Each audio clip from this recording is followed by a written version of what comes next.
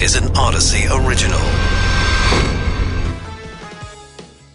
This is KNX In Depth. I'm Rob Archer. I'm Charles Feldman. Arizona running out of water. We'll go in depth into what this might mean for Southern California. President Biden and Congress have avoided economic disaster, but we'll take a look at who won politically. Also, a new poll shows just how much people hate some social media giants. Yeah, and they can tweet about it, too, while they hate on it. the thing that they hate. Right. We start, though, with Arizona running out of groundwater. Sarah Porter is director of the Kyle Center for Water Policy at Arizona State University. Sarah, thanks for being with us. It's nice to be with you. So tell us first about the groundwater issue in Arizona. And as I understand it, it's leading to a stop, basically a stop order for any future large development. Is that right? Not quite. We have very long-term and rigorous planning, water supply planning rules for new home development in the greater Phoenix area because it's a hot, dry place. And we don't want people to buy a home and then discover they don't have a long-term water supply. So basically, the state of Arizona looked at the groundwater supply for the greater Phoenix area and modeling out the demand for the next 100 years, including all the current demand, and then the demand that they have allowed or permitted for new home subdivisions. They concluded that there's not enough groundwater left for anyone who hasn't yet come in and made a claim. In other words, the groundwater is fully allocated. So there are still thousands and thousands of homes yet to be built where and those homes have already made a claim essentially to groundwater. So we're talking about future ones. If they don't have the claim in already, any future ones are not going to be able to do that. Exactly. So there's still going to be a lot of building, but in the meantime, developers who want to continue to develop and they haven't already certified their water supply, they are going to have to find an alternative supply of water, not local groundwater. But looking at the bigger issue, that's still going to be a major problem for down the road because, the groundwater apparently is not going to be replenishing anytime soon and could get even worse if that does. That's kind of a death knell for a major city, wouldn't you say, if it gets to the point where not only is future growth going to be slowed down, but even some current growth could be next? Well, you're right that in a place like Phoenix, groundwater does not replenish as fast as we withdraw it.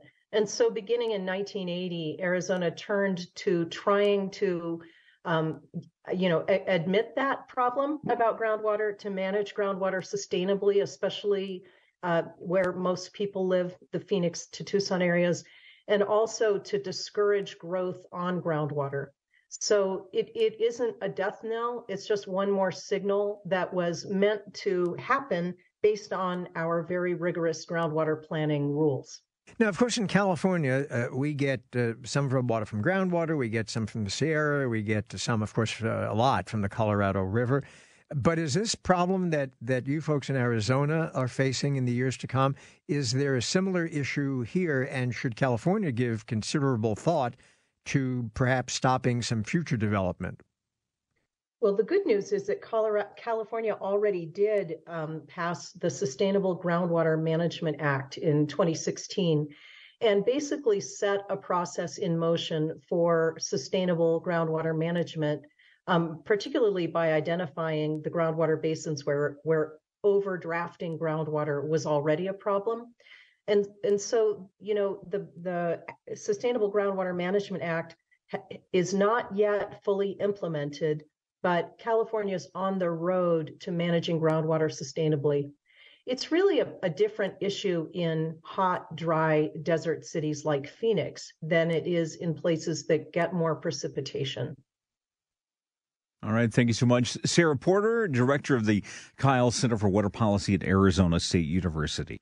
Right now, though, President Biden got a victory of sorts, I suppose, now that Congress has approved an economic bill that will stop the country from plunging into debt ceiling chaos. With us is Tony Smith, political science and law professor at UC Irvine. Tony, thanks for being with us. Hey, guys. Great to be back.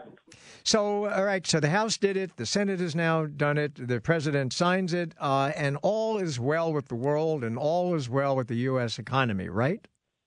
Well, pretty much. I got to confess that I'm a little disappointed this all happened because I was hoping Biden was going to, reach over to Kevin McCarthy on live TV, pull a $3 trillion coin out from behind his ear. But what we've got is actually government functioning, despite the sort of drama queen lead up to are we going to default? Biden ran and said he's going to be a bipartisan president. His biggest bills, including this one, have been bipartisan. But if you want to chalk up a win, look and see who voted for it. And you'll see more Democrats voted for the bill in both the House and the Senate than Republicans. But let's not be too hard on Kevin McCarthy. He's got a section of his coalition that is just ungovernable. They wanted to default. It doesn't matter that the Constitution says the United States has to pay its bills. It doesn't matter that raising the debt ceiling is all about funding stuff that Congress approved years ago sometimes, or at any event previously. So in all, this is, it seemed weird, but we should probably all be pretty optimistic that government's kind of working at the federal level. Be nice if we didn't run up to the cliff, but these are some pretty big wins. We've got 2 years of the debt limit lifted, which means it won't become an issue in the presidential campaign or the presidential year election, which is really important. Rank and file voters have no idea what any of this stuff means. There are only some economists that understand what it means. Very few members of Congress understand what the debt limit practically means. So I think this is good that we have this sort of political performance issue off the table for the next couple of years. And speaking of going up to the cliff, maybe putting a foot out over the cliff or so, some people think back to Joe Biden's former boss, President Obama, and the deal that he made on the debt limit. Would you say that Biden got a better deal than Obama got? And if so, why or why not? Yeah. So in my mind, no question, Biden did a better job than Obama on this deal. But Biden has been cutting deals in the Senate and the House for 50 years or whatever. He's been around forever, and he understands how Washington works. Obama was kind of a newbie. Even as president, he hadn't really been around long enough in the Senate to figure out who was doing bluster and who really meant what they said and how you have to accommodate them. So this is one of the things that people may critique Biden's age as president, but he fundamentally understands how Washington works. And historically, the best presidents we have are the ones that understand how it works. What's drama? What's real? How do you get policy enacted? How do you do what the country needs done, regardless of what people are saying on TV?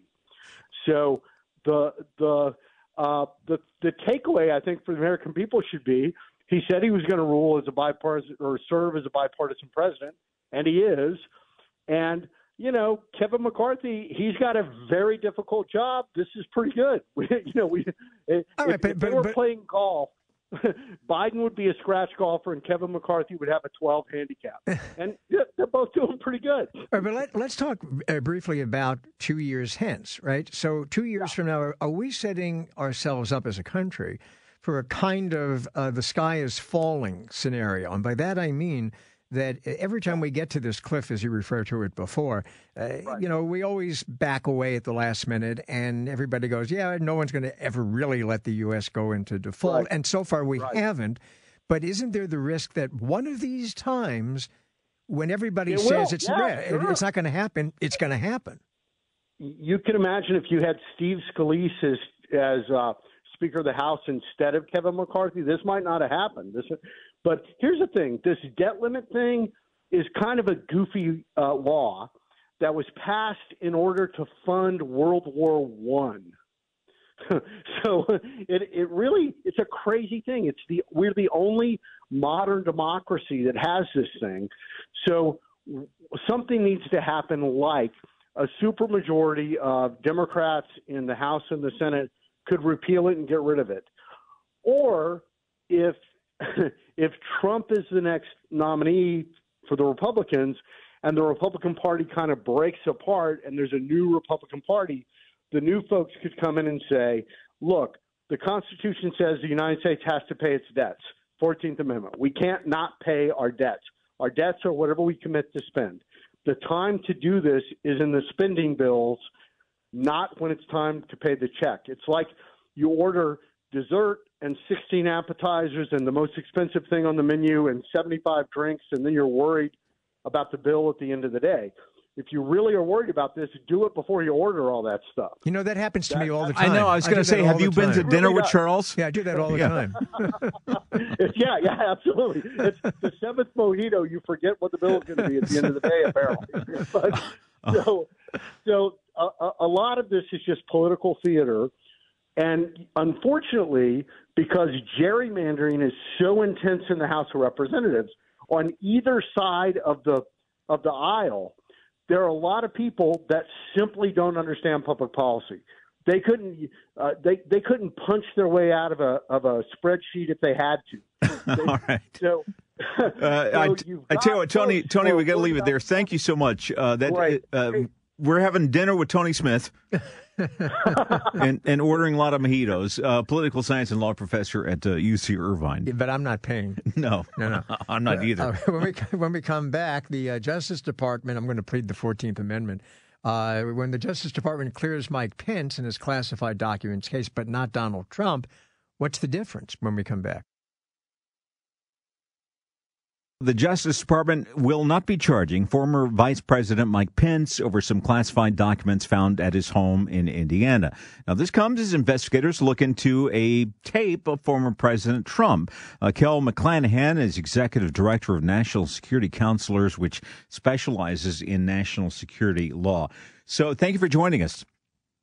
Thank you for having me. And very simply, explain to the audience why Vice President Mike Pence is not being charged, but the investigation continues into Donald Trump, with some saying that charges are coming. Well, given that the predicate for all of this was the unlawful retention of national defense information, that's the important part of what everybody was looking at, where as soon as Pence's team found the documents, they went to the DOJ, they went to NARA, and they said, here, we have these documents, please take them back. They did not willfully retain them. The second they had them unwillfully, unknowingly, if you believe everybody, and then they gave them back the second they discovered them. Trump, on the other hand, found the documents, was informed by NARA that he had documents, and then continued to have the documents and continued to keep the documents, continued to fight against releasing the documents. That's willful retention. And am I correct that the other distinction when it comes to Mr. Trump is one of his key arguments in his defense has been his claim, steadfast claim, that he had the right to take anything, and if he wanted to, he can always declassify anything he wanted to, pretty much at a whim, whereas this tape that Rob mentioned in the lead-in that prosecutors reportedly have would indicate that Mr. Trump was well aware that he couldn't easily declassify this material. So this is where Donald Trump has taken a complicated, nuanced point and drawn the completely wrong conclusion from it. And I don't know if he knows this or not. Maybe he's just ignorant of the way the law works. But he was right at one point that the president, while president, has the authority to say, I hereby declassify this information, and it is declassified. He doesn't have to follow a process. He doesn't have to do anything. He can just say it. I am president. I declassify this record. It's declassified while he's president. The second he stops being president, he has no authority whatsoever. And he can't silently declassify things in his brain because you have to tell someone it's declassified for it to be declassified. And so this is all sort of a mishmash of arguments where he seemed in that tape to get the point a little bit, where I should have declassified it when I could, and now it's classified. That almost recognizes the problem. That does serve as evidence for him not doing that. But even without that, the case was open and shut against him from the beginning, if only because declassification and classification are irrelevant. They are a red herring. The standard for the Espionage Act is national defense information, which is information relating to the national defense, classified or unclassified. The only test is whether or not it is closely held. Right. So going back to the Trump tape. So in effect, you're saying it's kind of akin to somebody saying, "What I should have paid for the jewelry before I walked out of the store with it." Exactly. You had, or I should have. Let's say that you're the manager of a store. You have the ability to give away stuff from the store at your discretion because you're the manager, the owner. You can give stuff away while you're the manager. You can't give stuff away after you've been fired. There you go. Speaking of the tape, I want to go back to the tape for a moment. What's alleged to be in the tape is not only him discussing that he has some awareness that it was not declassified, even though, as you say, that's not the point of the issue here. But he was also describing what was inside this document, what this document was about, allegedly military plans for options for going to war with Iran, attacking Iran. If that is the case, if he was sharing what information was in this very classified document, is that in itself, right there on the tape, would that be evidence of relaying classified information to people who are not qualified to receive it? Exactly, because information is classified. Documents are not classified. Documents are marked as classified because they have classified information in them. But you are just as liable for breaking the law if you read out loud from a classified document to somebody who's not allowed to hear it. And in many cases, even the existence of the document is classified.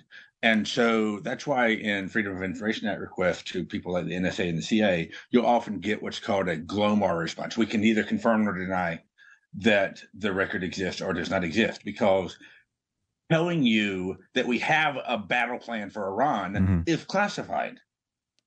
And so him saying, I have here a document that details our battle plan for Iran, the fact that he has a document to that effect is a piece of classified information. All right. Kel McClanahan, Executive Director of National Security Counselors, specializing in national security law. Thanks for joining us. You're listening to KNX In Depth with Rob Archer. I'm Charles Feldman. A new study in the Journal of the American Medical Association finds 1 in 10 people infected with COVID during the Omicron period suffered from long COVID. So with us now is Dr. Joseph Castaldo, infectious disease specialist with Ohio Health. Doctor, thanks for being with us. Good afternoon. Thanks for having me.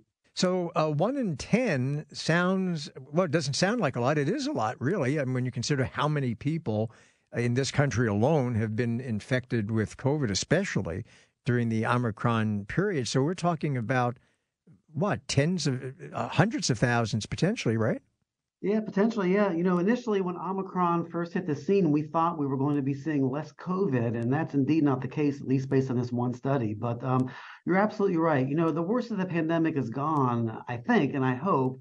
However, we are still dealing with this really unknown entity for both patients and providers on really this long COVID. We still really don't have a clear-cut definition of it, more importantly. And then I think for patients and providers, what's really frustrating is that there's no blood tests like we have for other diseases or diagnosing a heart attack. So that's a real problem, though, as you say. We don't understand it quite enough. We can't even really define it, but we know it's a thing. So how do you treat this thing that we know it's a thing, but we don't know enough about it? And are we learning enough about it? Is there research going on, and how far are we getting? Yeah, so we are getting better with what we know about long COVID. And I think that's really the point to make. There's a lot of investment being made really at the level of the NIH, really on really trying to define what long COVID is. And I think the biggest thing we need really for patients and providers is to recognize that long COVID exists. I wish we had a better, clearer way to diagnose it. And more importantly, for patients and physicians, how do we treat it? What we know about long COVID now is the best way to really avoid long COVID is not to get COVID in the first place. We know that people who are vaccinated, we know people who are up to date with their boosters are less likely to have long COVID. It's not 100%. We also know, based on some publications out there, that those who qualify for Paxlovid and get Paxlovid are less likely to get long COVID. But we don't know why, am I right? Some people get long COVID to begin with. That is correct. Initially, we can give you some demographics on who is more likely to have long COVID. People who are hospitalized are more likely to have long COVID. We see more long COVID in women compared to men. But other than that, we really don't know a lot about, again, how to diagnose it. And there's really no clear-cut treatment for it. And that's what's very frustrating for patients. And those patients are out there and about.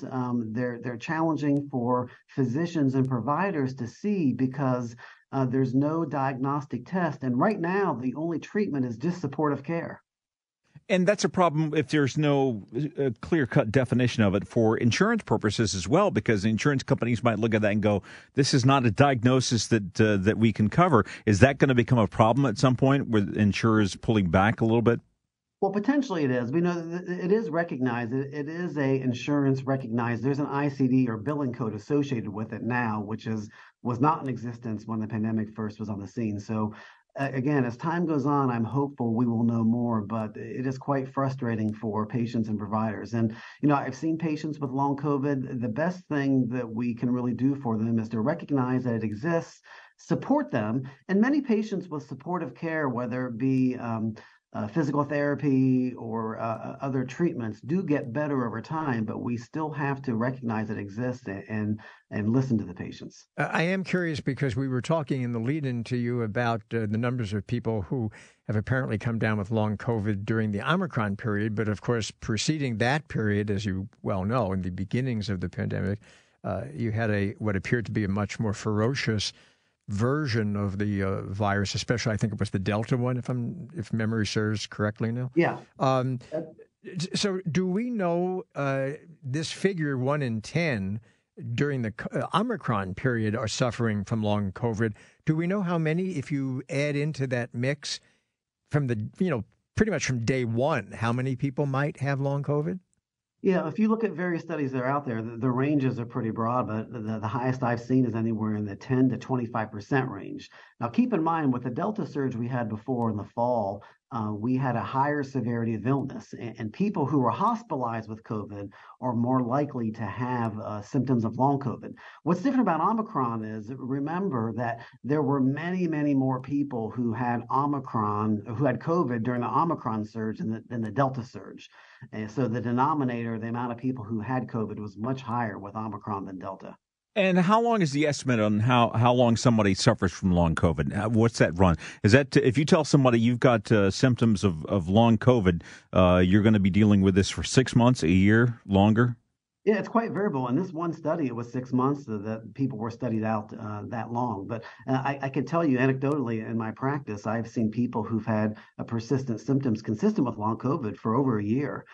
Sometimes the symptoms can wax and wane. Sometimes with supportive care over time, people do overall get better. But again, we really don't understand the disease process, and then more frustrating for the patients, we don't have clear identified treatments. What do you do as a doctor with a patient who comes in and, because there are a lot of people, right, who have had COVID who are asymptomatic clinically, right? That is correct. Right. So what do you do if somebody who was infected never knew they had it? And since we don't know how long it takes really for antibodies to wane, it's conceivable by the time they come to your office, even if you do an antibody test, perhaps it'll show no response. So how do you as a doctor then identify the symptoms that they're walking in with as potentially long COVID? Yeah, well, welcome to the frustration of infectious diseases. You're absolutely right. So we have the antibody test for the spike protein. There's another antibody test that we sometimes do to confirm the diagnosis. But again, antibody tests you have to be careful with because you can have had COVID and not have an antibody response. So again, you really have to take the time to listen to the patient and come up with a clinical syndrome or a story that makes sense. All right. Dr. Joseph Gastaldo, infectious disease specialist with Ohio Health. You're listening to KNX In Depth. I'm Rob Archer, along with Charles Feldman. Millions of people in the U.S. and millions more around the world, they use Twitter and TikTok as well as Facebook and Instagram. And you would think that from that, you could deduce that those social media platforms are very popular. But are they? A new Axios Harris poll finds that Twitter, TikTok, and Meta, the parent of Facebook, are among the brands that have the worst reputations in the U.S. Mandy Hoskinson owns the marketing agency Zoe here in L.A. She's also the president of the Social Media Club of Los Angeles. Thanks for joining us. Thank you. It's good to be here. So explain the disconnect here between how so many people can continue almost in an addictive fashion using these platforms, but then hate them so much at the same time. Yeah, I think first and foremost, it's a little bit trendy to hate these platforms. I think people have been told to hate them from their friends, from the news. But in the meantime, themselves, like their family, they're still using the app, just like you said. It's completely addicting. I think a little bit comes down to what their friends and family are saying. And I think it also comes down to factors like ageism, like a little bit of sexism. Like there's young girls on that platform or there's young people on that platform. What are they doing? Wasting their time. Do you think that people are upset or angry at some of these social media platforms like Twitter and Facebook because they feel almost bullied into having to use them because their friends use them, perhaps their employer uses it, and so you have to, whether you want to or not? I think that's a really astute observation. There was a great article written a couple years ago about how the people that can delete the platforms are privileged. You have to be socially privileged to get off. You have to have the types of friends or connections where you don't need to be on social media professionally. If you don't have a LinkedIn and you're trying to rise up in the corporate space, the only way that you're going to do that is by already having connections. So I think that's a super astute observation. I do think people feel forced into it. You know, it's kind of weird because I think of, addiction, right? Somebody creates this illegal street drug and it's addictive because it makes you feel really good and then you want more of it. And that's the theory behind addiction. But instead, we're looking at some social media, especially lately, and it seems like they've created a drug that makes you feel bad, but you have to keep taking it. Isn't that weird? You also choose who you interact with, right? And so, yes, like you can choose to take a drug, you can choose to interact with maybe pages that make you feel that way, but you can also get really creatively inspired. You can connect with people with an identity that maybe you can't connect with in real life. And so everybody makes a choice about what they consume, how they consume it. And at the end of the day, can make a choice about how they feel as a result. And so I'm not sure that it's that platform's fault for making that available to them. Do you think, and now I'm asking you specifically, Mandy, do you think your life has been enriched or made happier, perhaps, because of these social media platforms that I presume you use? Yeah, that's a great question. I think it's probably why it's my work. I'm a military kid. I grew up all over the country. And so when social media started rolling out, I was able to reconnect with people from my life. And I realized the power of that. I was able to learn, I was able to connect. And as I moved around, I was able to stay connected. So I saw the power of that from the very beginning. How much are the social media platforms themselves to blame for this hatred that some people feel? Because I'm thinking of when I first got on social media way back when, in the before times, it was friendlier. It was about connecting with friends and family, finding out what they're up to. I'm thinking of those heady, innocent days of MySpace, right? Mm-hmm. But then something changed, and I think that's when the platforms discovered that keeping you in a state of outrage, keeping you angry, drove more clicks, drove more eyeballs, made you spend more time on the platform, which was great for their advertisers and great for their business model. Is that what's behind? Some people sense that, I think, intuitively, and they hate it. They hate that that their capacity for hate has been exploited. Yeah, that you said it so perfectly. The thing that my colleagues always say is algorithms reward rage, which is very similar to what you said. this kind of goes all the way back to the history of the internet, which the internet's free. And so there was always going to be a way in which it needed to be monetized if it scaled, and it did.